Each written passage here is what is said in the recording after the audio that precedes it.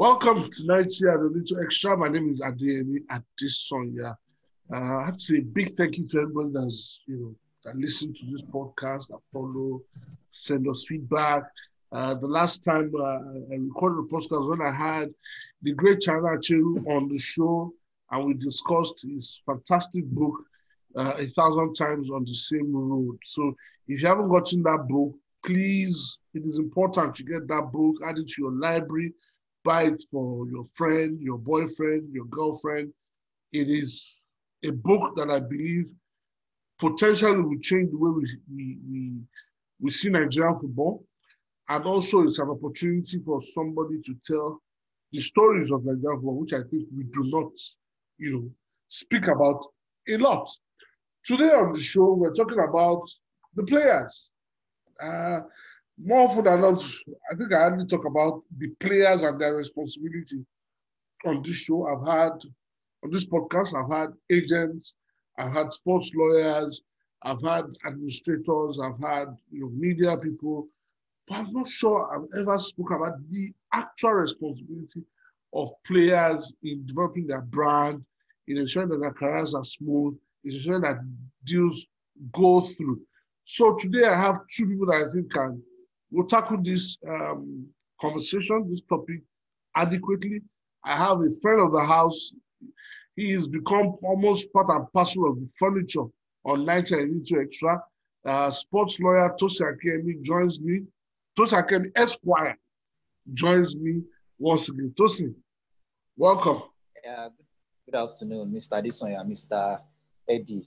Good to be here. Happy New Year to everyone listening out there. Thank you, Tosin. And I also have football intermediary Eddie Ogbemudia. Eddie, welcome to Nigeria and a Little Extra.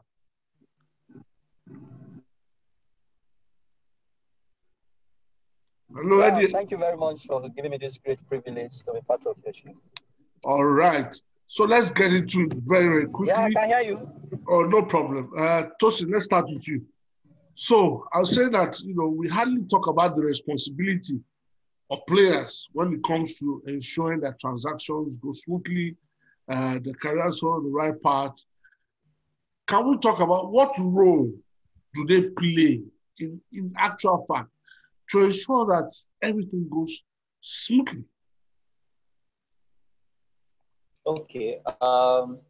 The first one that really comes to my mind is that I feel when there's a prospective transfer, it's very important for a player to adhere to the regulations of FIFA, particularly the regulations on the status and transfer of players. And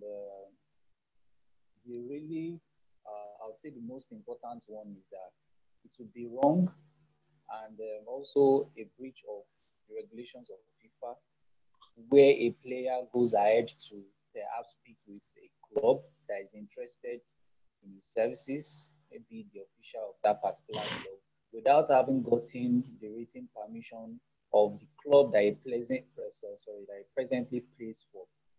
So now, if Chelsea were probably interested in a player of Arsenal, in some circumstances where the present club of that player finds out that there had been communication between the player and that new club that is interested in the service of the player, it will scuttle the deal. In fact, the club could go ahead to even make a report. And I'll make an example.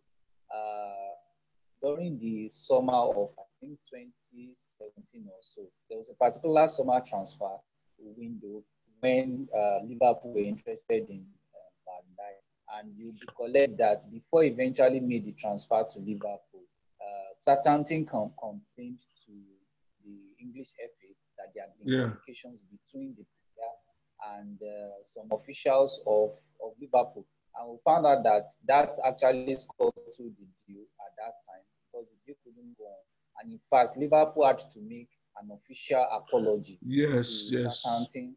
And it was later, during that's the January transfer window, he was able to complete the deal. So in essence, even when a player is excited or eager to make a move, it's usually important to do everything according to the rules because apart from maybe being sued for maybe a breach or being sanctioned with for indiscipline, it could make that deal, fall through. And his agents may even not be aware that there have been certain communications between the player and the prospective club. It's interesting. It's interesting you mentioned Liverpool and Southampton, because I do remember that even before that Van Dijk transaction, Liverpool had been fined a few years earlier for trying to do a transaction with, I think it was Clint Dempsey, when it was at Fulham. Okay.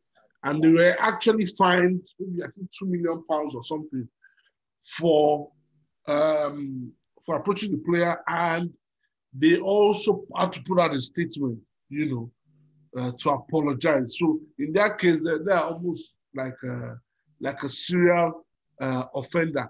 Now, I don't know if you're aware of what happened with Kieran Trippier when he was going to move from Spurs to Atletico Madrid. Okay, I'm not aware. Okay, so I think somewhere along the line, he told somebody that a deal was in the offing.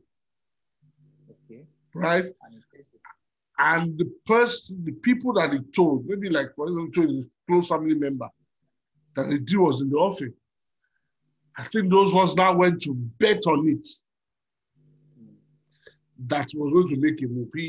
He's currently serving a 10-game ban on that, even though Atletico Madrid, appealed that really, how can you control how a player discussing a move? So, for example, he's going to move. He's going to want to buy a house. He's going to, you understand? Yeah. But FIFA found him, the FA found him culpable, and he's given a worldwide 10-game ban, which I think is currently serving. So, how do we navigate this very slippery slope of discussing, of telling close confidence? So, close confidence. Okay, well, I think, although I'm not aware of all the facts of this of Trippier's case, but what I perceive is likely to have happened is that Trippier is probably not being sanctioned for having disclosed to a member of his family in respect of an impending move. But the fact is that such an information was, would I say, provided to the member of the family, and which, would I say, which prompted a bet to be placed in respect of such a transfer. Yeah. And I think from what you have said, even Trippier did he actually place the bet himself? I think it was a member of his family that placed the bet, a close confidant. Yes, I think generally the rationale behind players not being involved or not placing the bets in respect of maybe matches or activities which they're involved is that the football governing bodies want to, as much as possible, ensure that things are not manipulated. Yeah. Now, if in respect of maybe a football match, a player is directly involved, places a bet, or someone close to him places a bet, it casts a lot of doubts on the integrity of the game. And I think perhaps it was that rationale that was extended to the issue of the transfer as well, because such information has been given to a member of the family, and the bet is now being put out there in respect of it. Maybe that may be the reason for. But I don't think he would have been punished for just merely telling a member of the family, because if it were that, then so many players would probably be guilty. So many family members of the player get to know about the transfer before it even happens. But I think it's the member of the family now proceeding to place a bet out to benefit. Yes, to benefit that must have been a breach. Okay, let me come to Eddie now. Let's talk from the Nigerian perspective. He's handled transactions involving Nigerian players. So let me ask. So, like Tosin is saying, players have a responsibility to safeguard some of the information. Now, for you, who has handled transactions on the local scene, let's look at a scenario. International. No, the local and it's handled local and international scene. Let's look at a scenario on the local scene. And this is one thing that happens on a regular basis. I give an example. Sunshine Stars had this player. I don't know, all of a sudden his name skips me now. A striker, he's currently playing for Rangers. This happens every season. A player, Israel Abia. yeah, Israel Abia, exactly, Israel Abia. A player disappears or goes AWOL from the team that he is duly, and I use the term duly very, very loosely, as it involves Nigeria and our local teams, very loosely.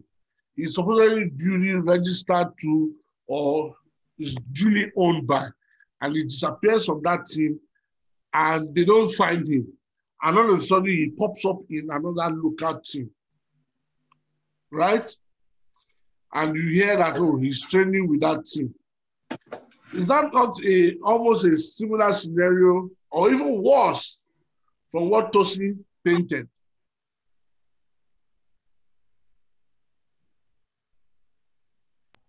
All right. I like the adjective you use talking about the player being duly registered by the club.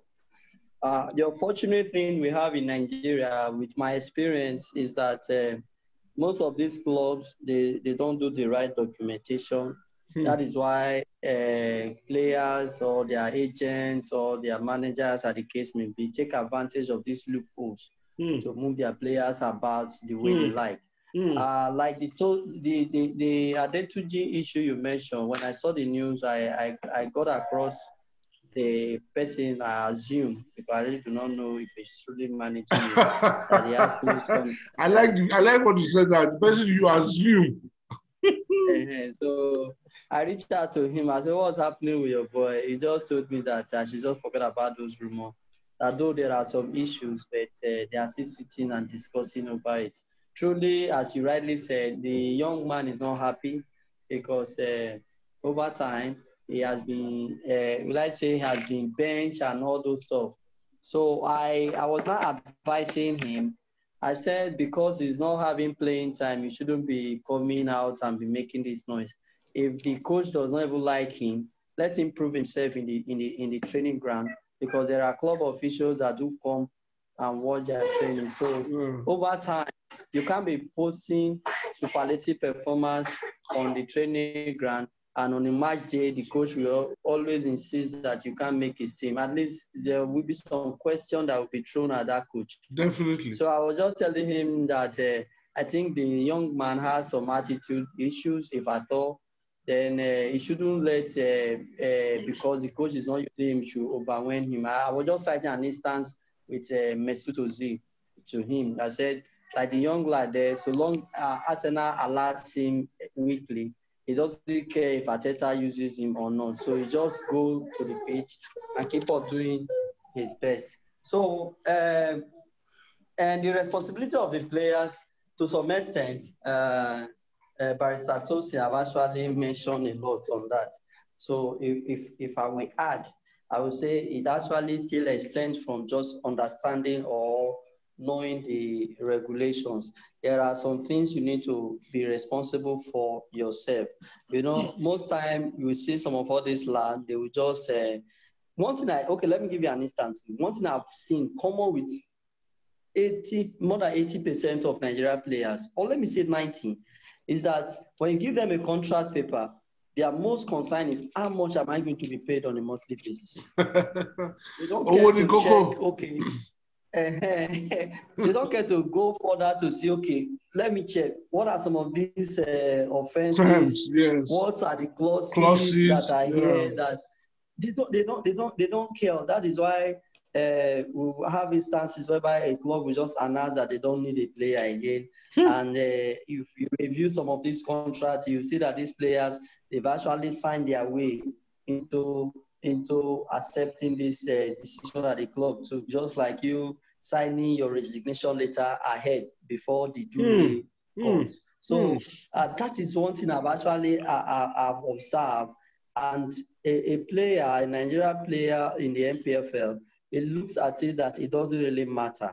You know, we like coming out to shout and try to woo people to be, get people's sympathy and the rest. When some responsibility that we ought to do, especially at the initial stage, when the club is cutting you and trying to secure you, you wouldn't do that. You leave it. Maybe when the ships are down now, you would not be calling people to sympathize with you and try to gain a public sympathy. So now it also advanced from that. I know we're not talking about clubs, but we still have a lot of problems with clubs in Nigeria, especially in the NPFL.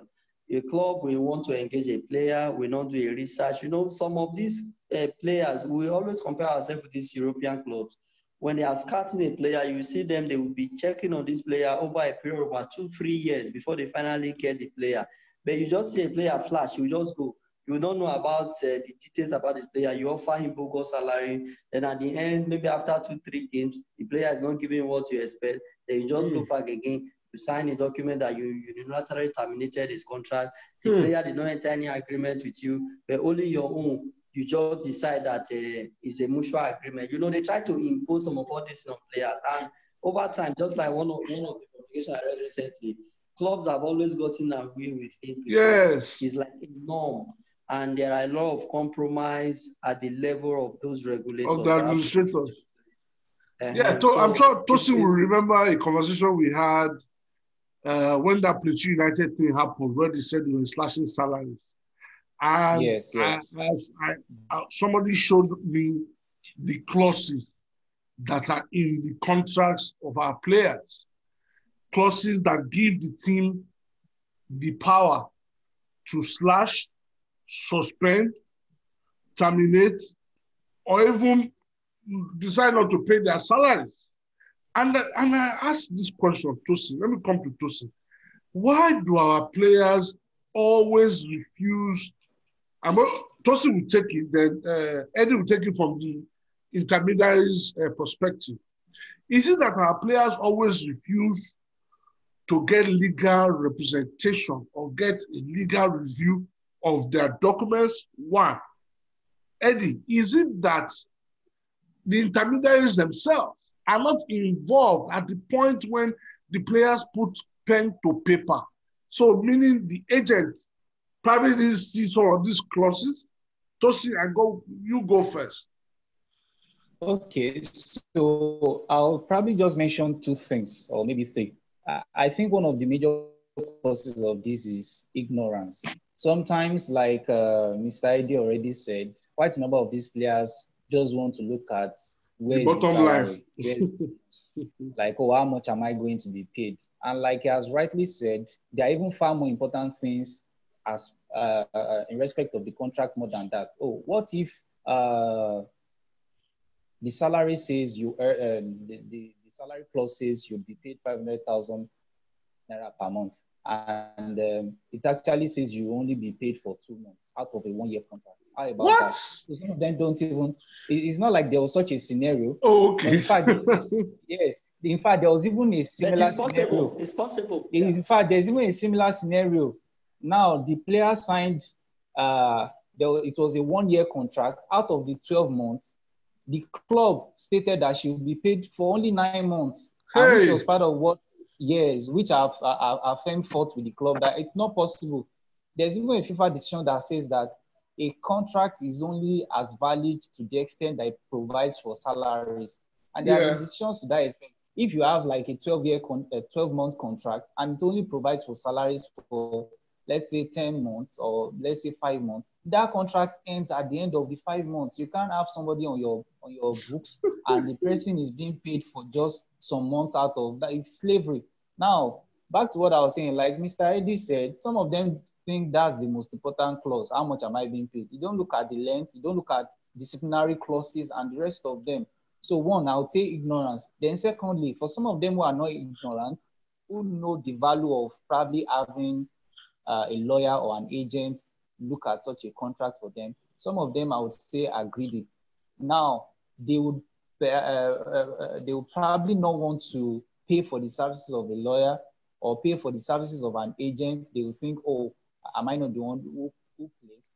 Now, even these foreign players, they are not foolish. That they have lawyers, they have agents who help them look at their contracts to negotiate, doesn't mean that they are illiterate. The fact is that they are trained in that area, they have the experience to be able to do such things for them. So for some of these players, I would say they probably are trying to avoid maybe some sort of commission, which they will pay someone who would help them look at such a contract to negotiate, and they end up falling into the hands of the club. But Tosin, and lastly, okay, let me cut you short.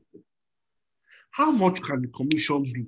I do know that the maximum commission that you can charge, depending, is supposed to be like 5%, right? That's supposed to be the maximum commission you can charge. So if the player is earning 500,000 naira, right? And of course, the commission is paid on the salary, not on bonus, not on anything. 5% of 500,000 naira monthly is less than 50,000 naira. So 5,000 naira. For a lifetime of peace, for peace of mind, for development of your career, to enhance longevity in your career, 25,000 naira a month to your agent is too much. Okay, let's even say the agent is collecting 10%. 50,000 naira. It's too much. And they actually fail to look at what benefits they would get from having such an agent on their scoring. If any issue comes up at the club while he's being there, of course, such an agent or maybe the lawyer or whoever he has appointed will always be there to be able to help him, resolve such issues.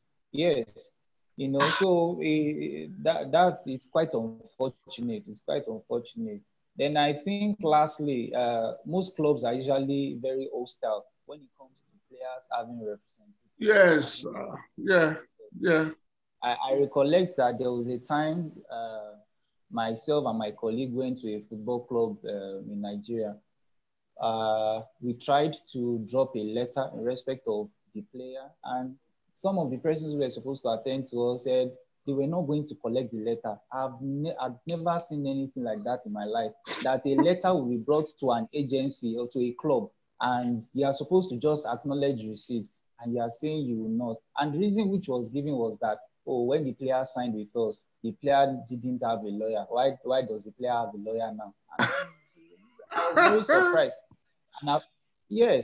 And I've seen circumstances where maybe, of course, when clubs know that a player has maybe an agent or a lawyer, because they know those people will be able to protect their interests. Some of them are usually quite hostile. And I think these are probably the three main factors that causes some of these players to just go ahead and without doing taking the necessary precautions.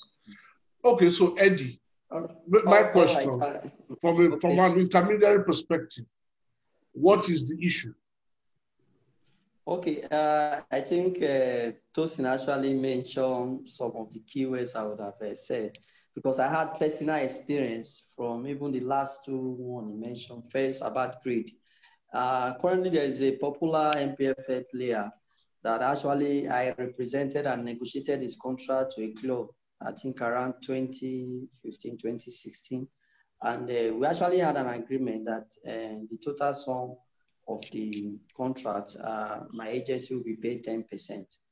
But fortunately, or will I say fortunate, or whatever case I would say, when the payment time comes, the guy was not dragging us back to the table. No, but in an ideal sense, Eddie, yes, the club are supposed to pay you. And ordinarily, I work for the player. No, hold on. Especially, I'm coming. In Nigeria, especially, even in Europe, most times this payment gets to the player, or the player gives an authority for this money to be deducted and paid to the agent. Yeah. But we have an issue in Nigeria that basically it doesn't work because some of all these clubs, they already know that there are inconsistencies in the administration. If not, ordinarily, as I secure a deal for a player, let's say for 2 years, I should get my 10% lump sum immediately from the club. That also depends on your agreement with the club. I'm coming. I'm supposed to get a lump sum of 10% or whatever percentage I agree with the player. Yeah. Since the player agree, then the clause pays me just like as it done in a Senate client. Yeah. But you know, in Nigeria, this same player that you are saying they should pay you 10%, after 3 months, the club can decide they don't need him again.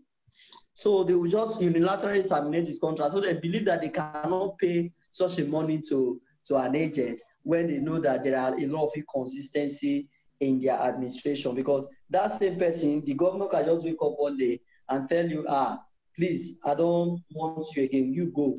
So now the payment that have been made, another set will come in, I will say, you, this set of player, go. So there are a lot of issues surrounding our football administration that have an effect on players' employment. So now, if I go further, Tosin mentioned greed, and that is the major thing that we are having as a challenge as intermediary. Like as you mentioned, I've actually come as low as 5% in negotiating with some players when I see that whatever they are going to earn is not much. So no need to take 10, because I know if I take 10% from it, it will go down. So I said, okay, maybe that can take care of data in my office and other things. But we see that some players will also renege in this agreement. They will not decide to pay this money. And by the time you engage these clubs, okay, this is the arrangement I have with this player. This is XYZ% ought to come to me. The player said, the club will say they cannot present this in the ministry, that the payment is done from the commissioner or the AG's office, as in accountant general office, and they cannot put my name because I'm not part of the payroll of this player. So they cannot be paying me and paying the player the same time. That whatever arrangement I make, I should be getting my payment from who engaged me as an intermediary. And we'll have a lot of unfaithful footballers in Nigeria. I've had instances whereby, as I speak to you, a player, I'm supposed to earn ₦1 million for one transaction I did for a player, and they paid about 4 or 5 million. The player refused to give me my own part of the money. He was saying that he's the one playing the ball. Why will I be sitting in my office, AC is blowing me, and I'm collecting one money from him? He refused to pay me, and I wanted to actually go further and maybe pursue the case with the NFF and take my claim. But the club later called me because they say if I start those injunctions, might affect the player reputation. And we see no, they need to learn. You see, this is the problem, Eddie. This is the problem. This sentiment, these guys need to learn. They need to learn to be responsible. It is your responsibility to pay your agent. If I have a manager that you are like his staff, right? It is his responsibility to pay you. You are doing a lot of work. Okay, let me ask you. Let me put this scenario to you. You have a player that you have really high hopes for, that this guy is going to be a superstar. You negotiate him going to an MPFL team. You pick him from grassroots. He moves to an MPFL team. And you now say, okay, I'm going to make sure this guy is a superstar. You now build an infrastructure around him.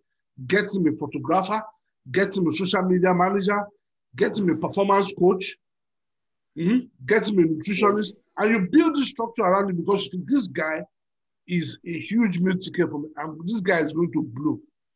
And you now say he will not pay you after you have built that infrastructure around him to make his career better. He will now not pay. That's madness. Really. That is happening. Unfortunately, and that's why I'm saying that you guys in the industry need to make these players learn. They need to pay. They need to learn. So if a player is supposed to pay you as his agent and he doesn't pay, or the club is supposed to pay you, right, for the services you have rendered, take him to court. Seek legal redress. Okay, Tosin. Yes, I totally understand your sentiments, Mr. Adesanya. And maybe if let me say this, I wouldn't know if Mr. Eddie also shares the same sentiment. Sometimes it's not like maybe agents or maybe lawyers don't know the right legal step to take. But you find out that once one starts taking such legal steps against one's client, quote unquote, sometimes I would say it destroys some sort of maybe image that one has. Because before you know it, at the point people start saying, oh, this person, once you owe him, it takes you to court and things like that. And sometimes people would not even know the true story of what has happened. So perhaps, well, I don't know if that's the reason why agents don't really do that, but I feel it may be one of it, because sometimes people don't know the true story, and once one is known for taking such steps, sometimes maybe one may lose prospective clients or something. But at the same time, I think one would still have to take such steps sometimes, like you have mentioned.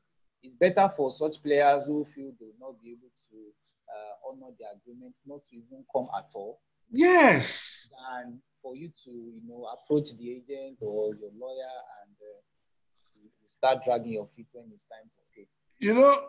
I do know that sometimes I sound as if I live in a bit of a utopia, right? But this is what develops industry. You can't be in Europe and all these players that we're talking about now, when they get to Europe, you, Eddie, that represented him from here, when they go to Europe, he will stop using you. Don't be so? You are very correct. I have personal experience. He will stop using you as his agent. He will not get one Oyibo to represent you when the big money is about to come. Will he fail to pay that Oyibo when the time to pay comes? He will not. So why are we being wicked to ourselves? That's exactly what happened between me and Etebog and Ekaro. When he moved, he just aligned with a European player and just decide, I have to say this, apology for it. Like Nigeria, with my observation, especially in the football circle, they have this special respect for the white skin. I'm not being racist. I know, I agree with you. The person is just like a white man, even though he does not know what he's doing. Yeah. They can just put heads down and make sure they give him. That's why many of them are sold into slavery. So what I'm even doing now is that if I see a prospect like this, I have my partners in Europe. I tie you to that, my partner in Europe. If you like. Okay, so you sign like a sub-agency contract. Yes, I'd rather be like that. So, because in my agency, we have some Europeans in our team.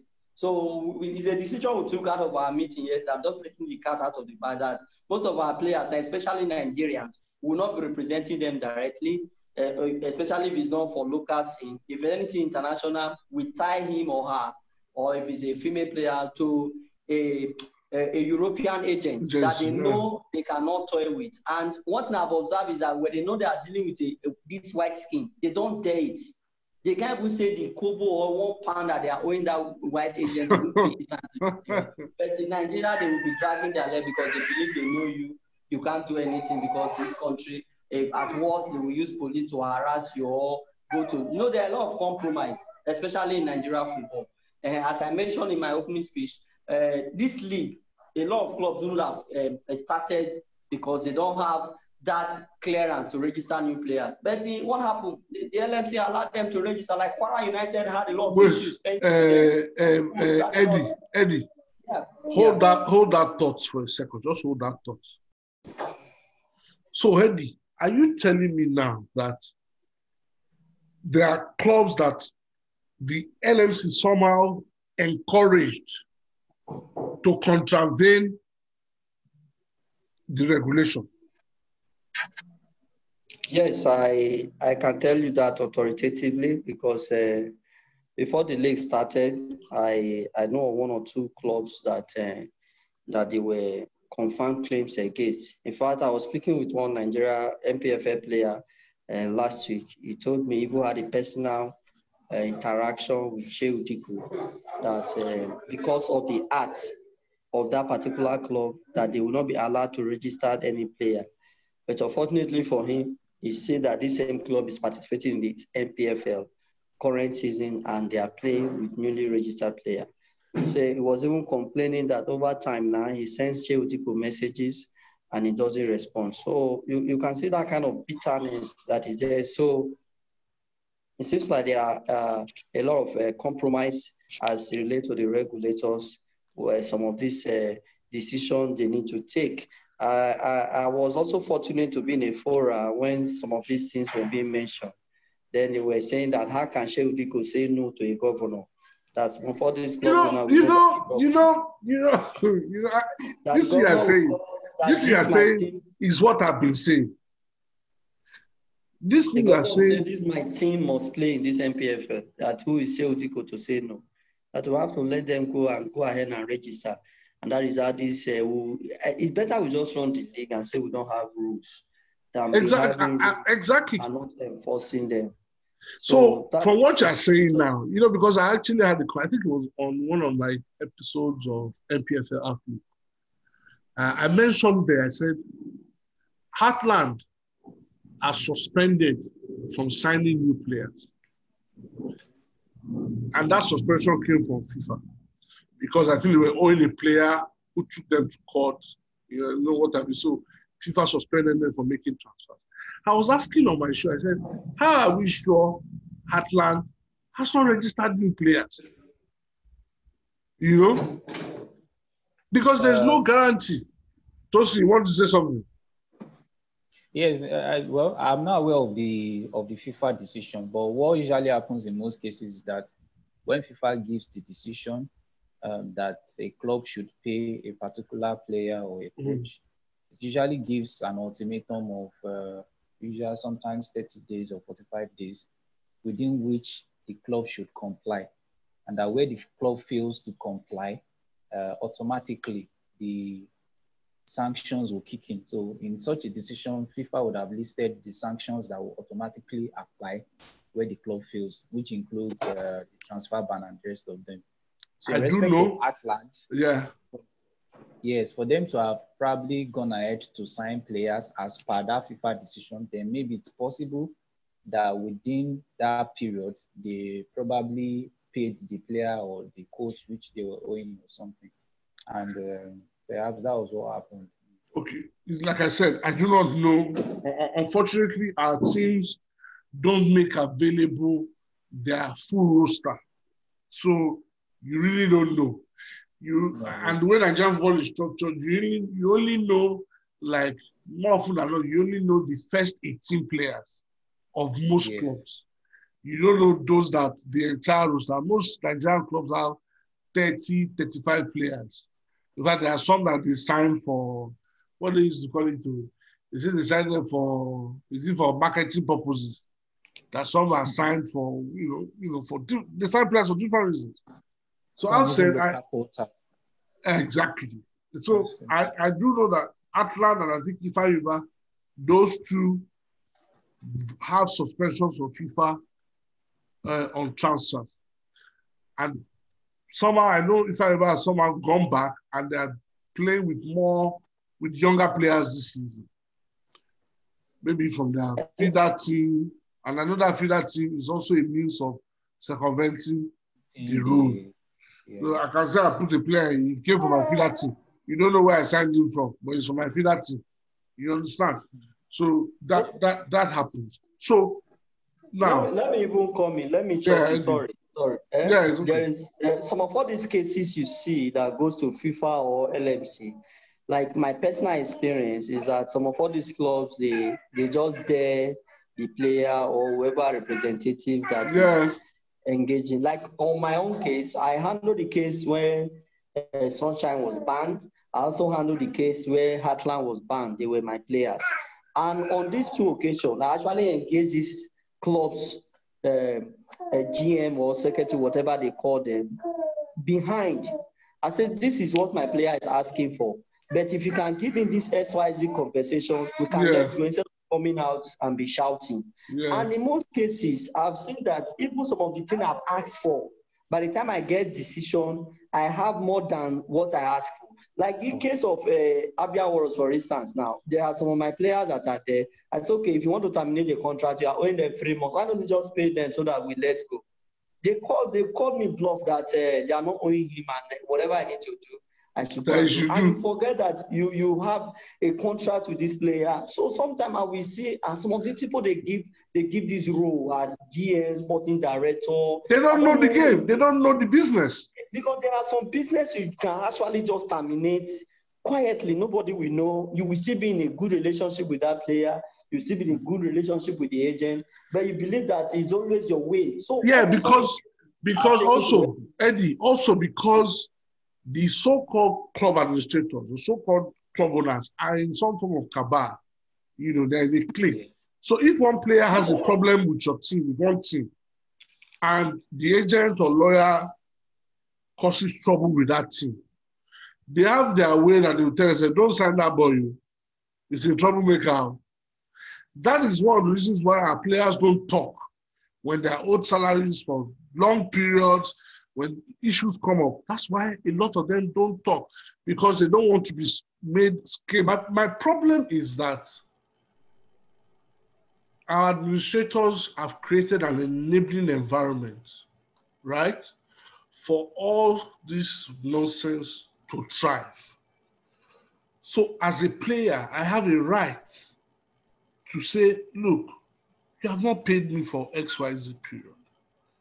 I should be able to seek redress. That is what the courts are for. When you have a moribund player status committee that has not operated for the last 3-4 years or thereabout, the players have to find a way to, and then the so-called players union is almost non-existent. That's why they will tell you a governor said, and Shehu Diko will fold his arms. You are supposed to be a limited liability company. The LMC is duly registered as a limited liability company to run the affairs of domestic football. But what do you have? Politicking. Of course, because there's a saying that Shehu Diko has, what's it called? Intentions to be NFF president. So he doesn't want to offend the powers that be. And that is why when they said they appointed Davis Nowumi as CEO of the NPF, I said, no, we need to get to a point where we take football out of that running part, the administrative part, put it in the hands of private sector people that have a name to protect, people that have a name that they need to defend and guide jealously, and they have a target that this is what we want to do. Until we do that, we'll continue having this kind of thing. I want us, as we try to round up, let's talk about scenarios, the type of scenarios that have come up. Let me talk to Eddie first on this one. Eddie, you are the intermediary. Let me ask you this. Eddie, are you there?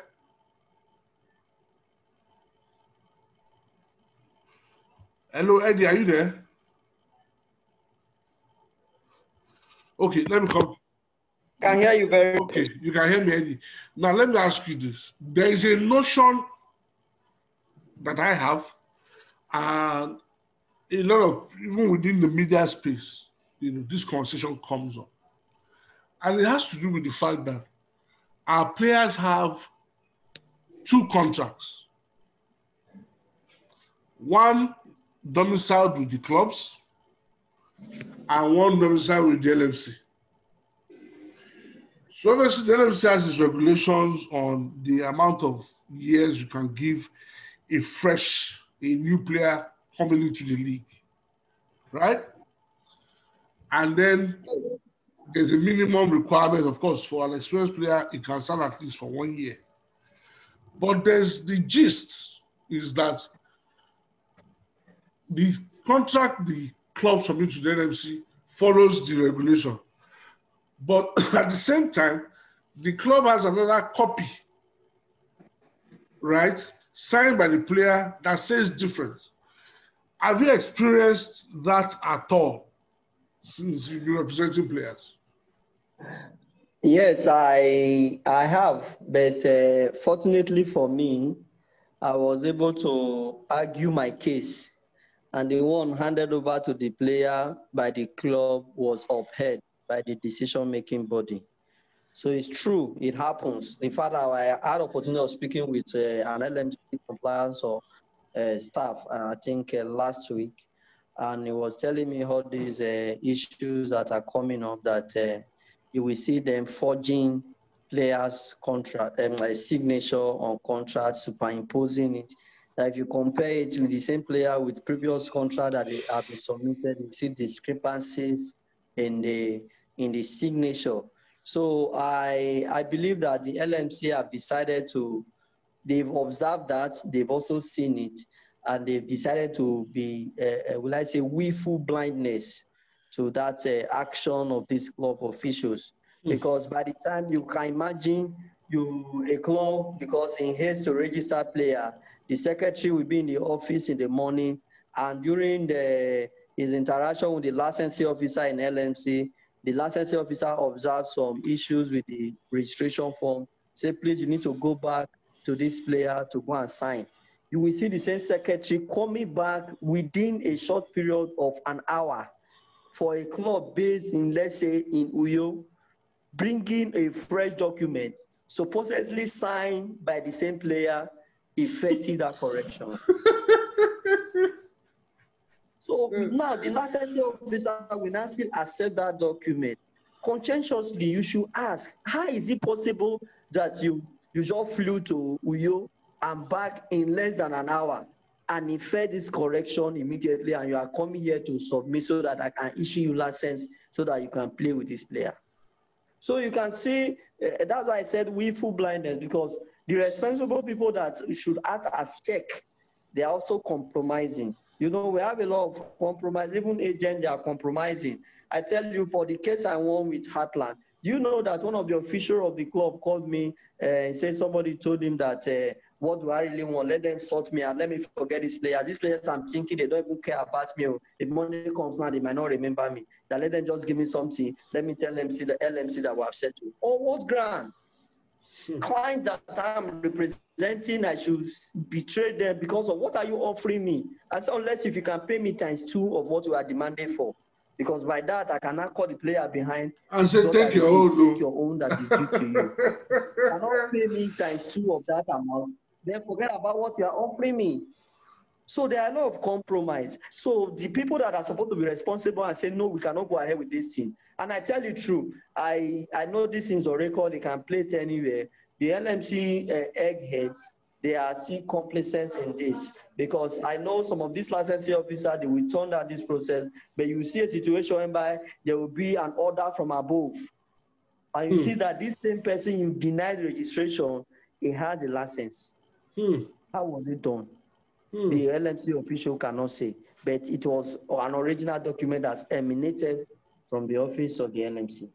So, as you rightly said, we also need some persons that we value their reputation more than any form of political gain that they are planning to get, maybe in the football circle or any other circle in life. So, if you are running something and you know that you are proving a track record of integrity, no accusation can come in, because you are announcing the ambition to be in a position. Because of that, everything should go down. You are forgetting that you will be up there someday, and somebody else will take over from you, and some of all these your shenanigans will be exposed. That is something that is setting amongst us. So, I know the time is not enough. If you really want me to discuss Nigeria football, 24 hours will not be enough. No, we can never exhaust the conversation. And that's why Tosin would agree, and will admit to you how many times we've had this conversation. Right? How many times we've had this conversation? Not only with Tosin, with Amos, who's in charge of Footballers Connect, with Tolu, who's a journalist who's investigated football trafficking and slavery. You know, with foreign agents, having foreign agent friend John Prince has been on this show and also told us the issues he's having with Nigerian players. You know, and it just tells me, right, that we are not ready to change. We're not ready to actually build a professional football structure, football industry in this country. That's what it tells me. Tosin, do you have a scenario that you can paint for us? Scenario as per our players' responsibility. Well, yeah. I know there are many. Just give us one as we round up. Okay, so let me talk about some of the things which maybe those one or two that players do as well, which is often not talked about enough. Of course, many players come out there to talk about how an agent or a lawyer has tried to cheat them or something. but some of them also are usually very irresponsible and lack integrity. Sometimes in assisting a player, maybe because salaries or something has not been paid early enough, one may advance a loan to a player such that at the time that it's paid, he's be able to at least pay back to that agent or that lawyer who has Mm. assisted him at that time.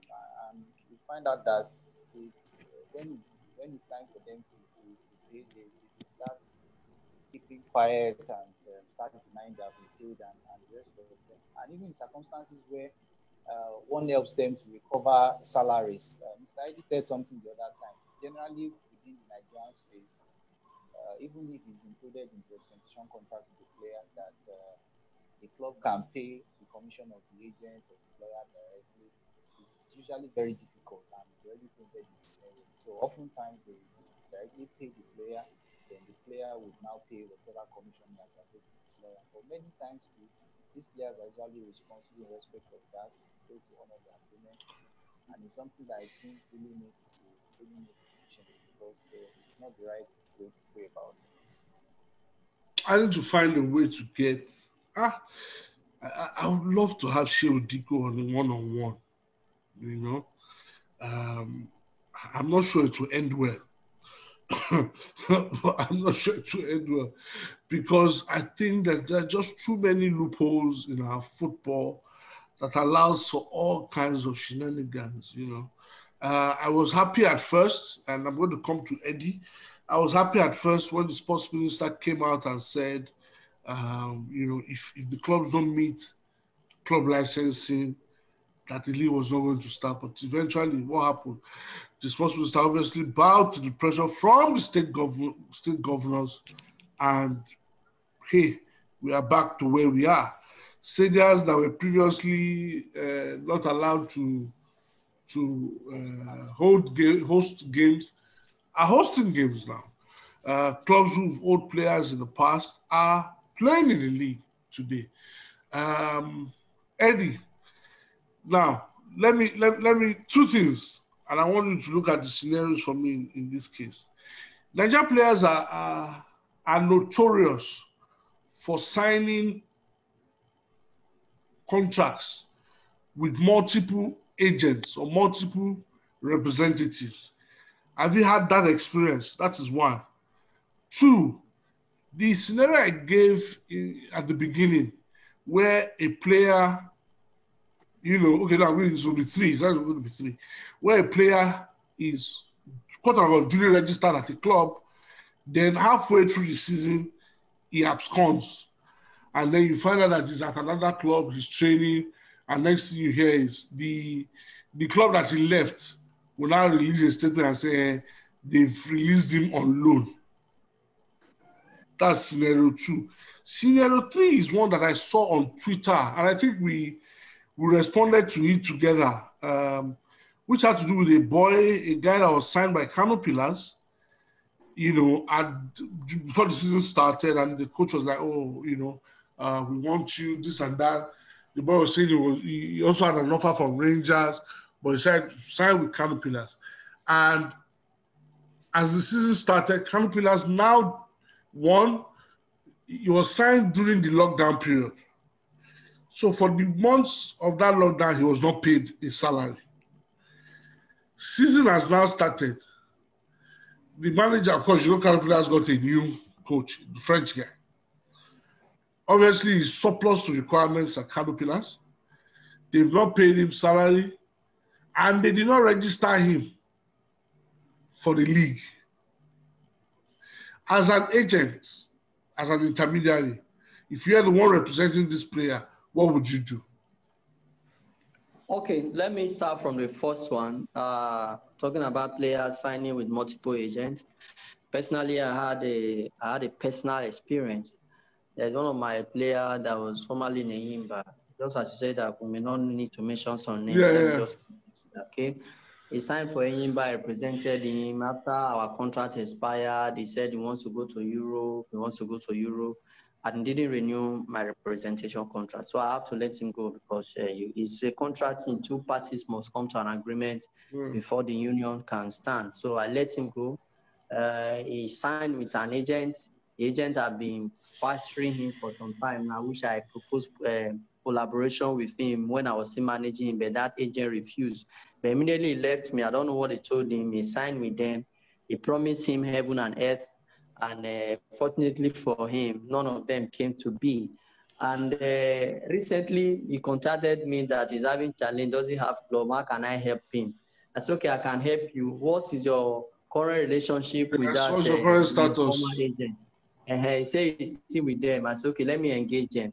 So I spoke with the guy. I said, I have something for him. This guy, you people say you have something for over 8 months now. Nothing has come forth. What is your plan? I have a move. I have a deal for him. I have a contract for him, Moldova.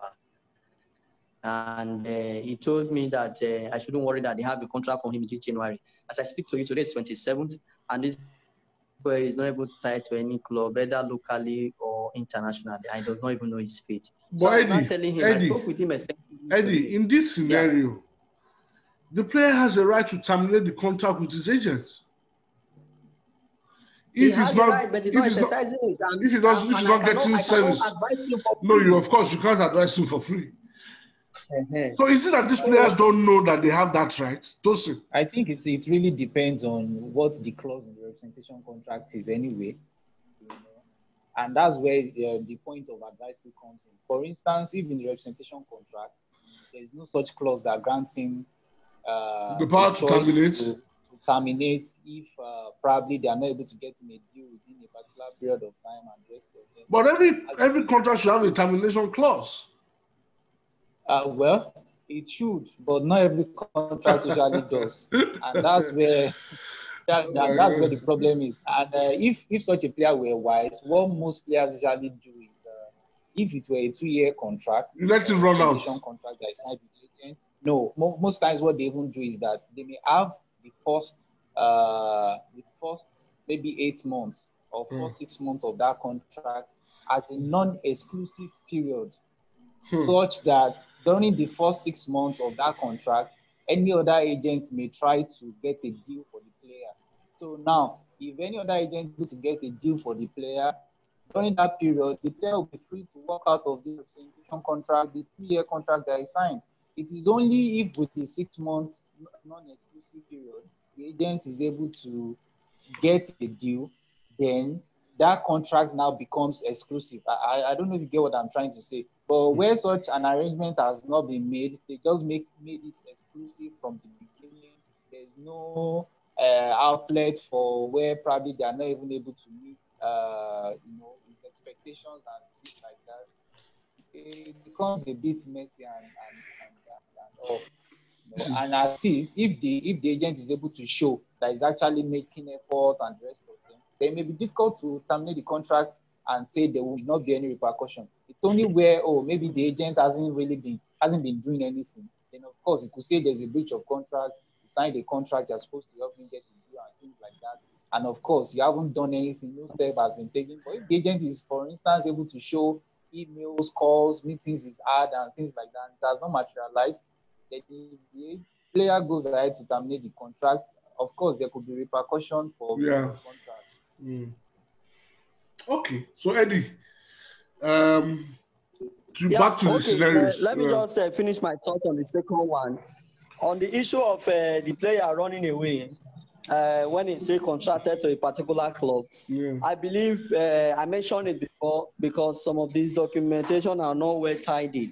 That is why the former club will come out and say they loan such a player, because at first they don't have the right to his own economic right. So just to save their face, they come out, they loan this player because they know that they've not done the right thing at the initial stage. So in actual fact, that the clubs, they give these players platform. Yes. So in actual fact, that means that clubs, they give these players platform. So sorry, Eddie. Yeah. So that means in actual fact, that club originally doesn't own the player. Somebody else owns that player, whether individually or a grassroots club. So, or there's a third-party ownership somewhere. Is that the Exactly. case? Exactly. Okay. Yes, Continue. exactly. I just wanted to That's the clarify case in that. most instances. Yes, that's the case in most instances.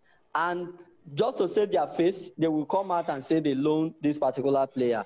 And before you say over time, because nobody questions their operation, especially the government clubs, you will say that this player is no longer here. He has gone, and nobody will ask how did he go, what happened, what exchanged.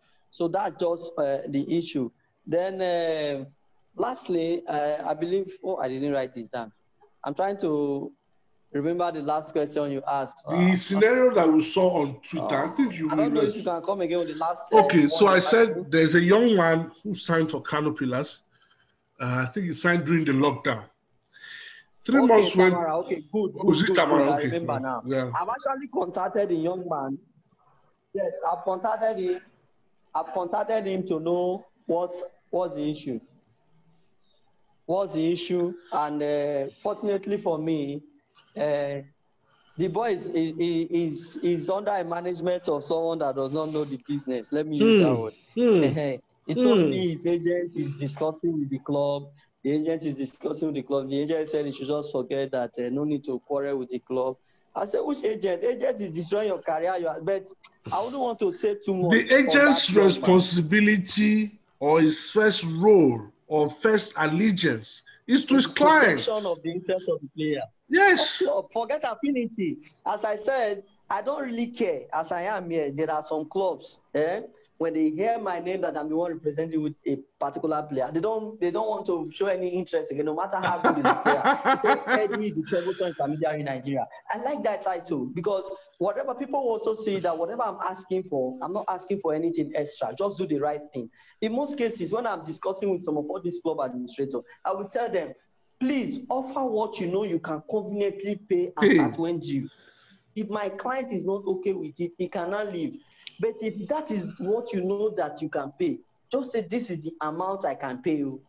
And we go on from there. Instead of saying you can pay 600,000 and for you to even pay 150,000 is difficult. Now what? So if the player is ready, and I tell you, I've interacted with a lot of Nigeria players, if they are assured that 200,000 you are promising, then they will get it every 30th of this month. They wouldn't mind taking a pay cut to be sure that there is stability in their earnings. Don't promise them 600,000 and after 8 months they have not been paid even 1 month. So that is the challenge we're even having. So they will promise these players, will pay you this bogus salary, the player will pen signature, and at the end, they will say government subvention have been reduced and series of issues like that. So we still have a lot of problems. I'm just hoping one of these days you will put a platform like this to educate some of all these club administrators, bring them in and tell them what they need to know. It's sort of be business as usual. You can decide to stand to be different, that in your club, this is how you do it and you honor it. It's certain, it's possible. So I believe that Eddie, case, there is compromise in the aspect of his agent and the club. Eddie, if I bring a club administrator on this platform, then it will be quarrel. There will be quarrel. They'll probably hate me for the rest of my life because even on my other platforms, I say it as it is. And some ask, who is that guy? Why is he always acting? And in the end, they say, what you hear that annoys you and pisses me off is they say, this is Nigeria. And I'm like, because it's Nigeria means we should not be able to do things the right way.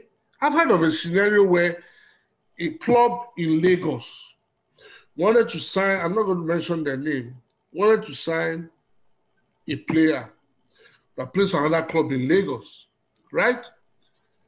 They already discussed too. Then another club, because the person in charge of that other club is the Oga or was the Oga or mentor of the man running the club in Lagos. He now spoke to him that, let's take this player now. He left the player for him to go to that club. And I'm like, who are you loyal to? Is it your club or to that your Oga in another club? With that structure, you are competitors. You are in the market to sign the best available talent. And that's how they let that player go. That player in the end went to this other club And when it was now going to move to Europe, I think we've lost, Eddie has locked down, so we can round up. When I was now moving to Europe, that club probably only got 1% of the contract sum. So these are part of the nonsense that happens in Nigerian football. So Tosin, as we round up, Okay. how can we, I know it's not really a lot of these things are beyond our control, but we will continue to try and educate people out there. And I think I will make it a point of it to find a way to get maybe two administrators on this show and have a conversation with them. I think I'll do that. Eddie has challenged me. I will find a way to do that. Whether they hate me or not, I will find a way to do that.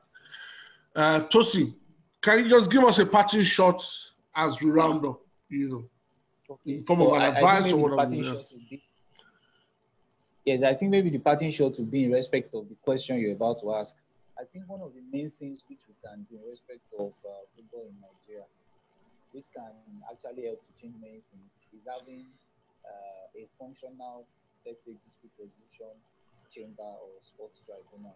Because quite a number of these things that happen, people do them because there's no fear of repercussion. Yeah, no consequence. Yes, no consequence.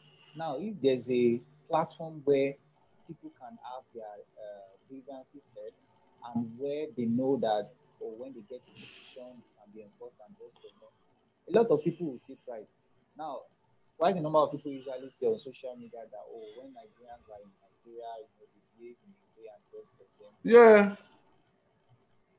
Things properly and rest of them. One major difference, which I would say, is because of the fear of consequences, and that's one thing we really need to get right. So whether it's in respect of club not doing the right thing, or players, or agents, or lawyers, or whoever, or sports administrators, right things need to be done. Sometimes when we go to civil court, it's just because it's a matter of last resort. We've had the most recent case about we got judgment in January 2020. You won't believe that at this time we are still trying to enforce the judgment. That's a year after. Actually trying to enforce the judgment. Very disheartening.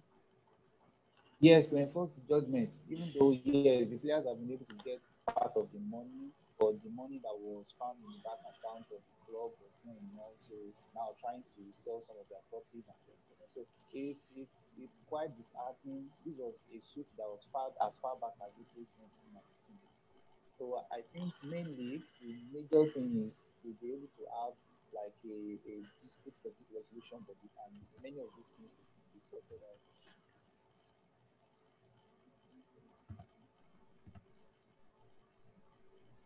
Hello, Tosin. Are you there? Eddie? Yes, I'm done. Okay, you're done. Okay, Eddie, give us some words as your parting shot. Yeah, I'm here. Your parting shot. My parting shot, I will just say you guys are doing a nice work. Let's have more of this to be sure that we can make our Nigeria League better. Thank you very much, Eddie. I'm sure you and I will continue the conversation offline. I have to say a big thank you to Eddie Ogbemudia and Tosin Akinyemi for joining me on this episode of 90 and Little Extra. Nigerian football is a very, very difficult topic. Whatever aspect it is, be it the playing side, be it the administrative side, marketing, commercial side, branding, salary, investment, what have you. You can never complete the conversation in a short time. And that's why I always encourage people to listen to this podcast. There's a lot of benefit in listening to this podcast. Please follow at 90 and Extra. Follow me at JMTM442. Please listen, rate the podcast. It's important that you rate the podcast so we know that we are doing a good job, or we know that the content is appreciated. Thank you for joining me, and have a lovely day. Bye for now.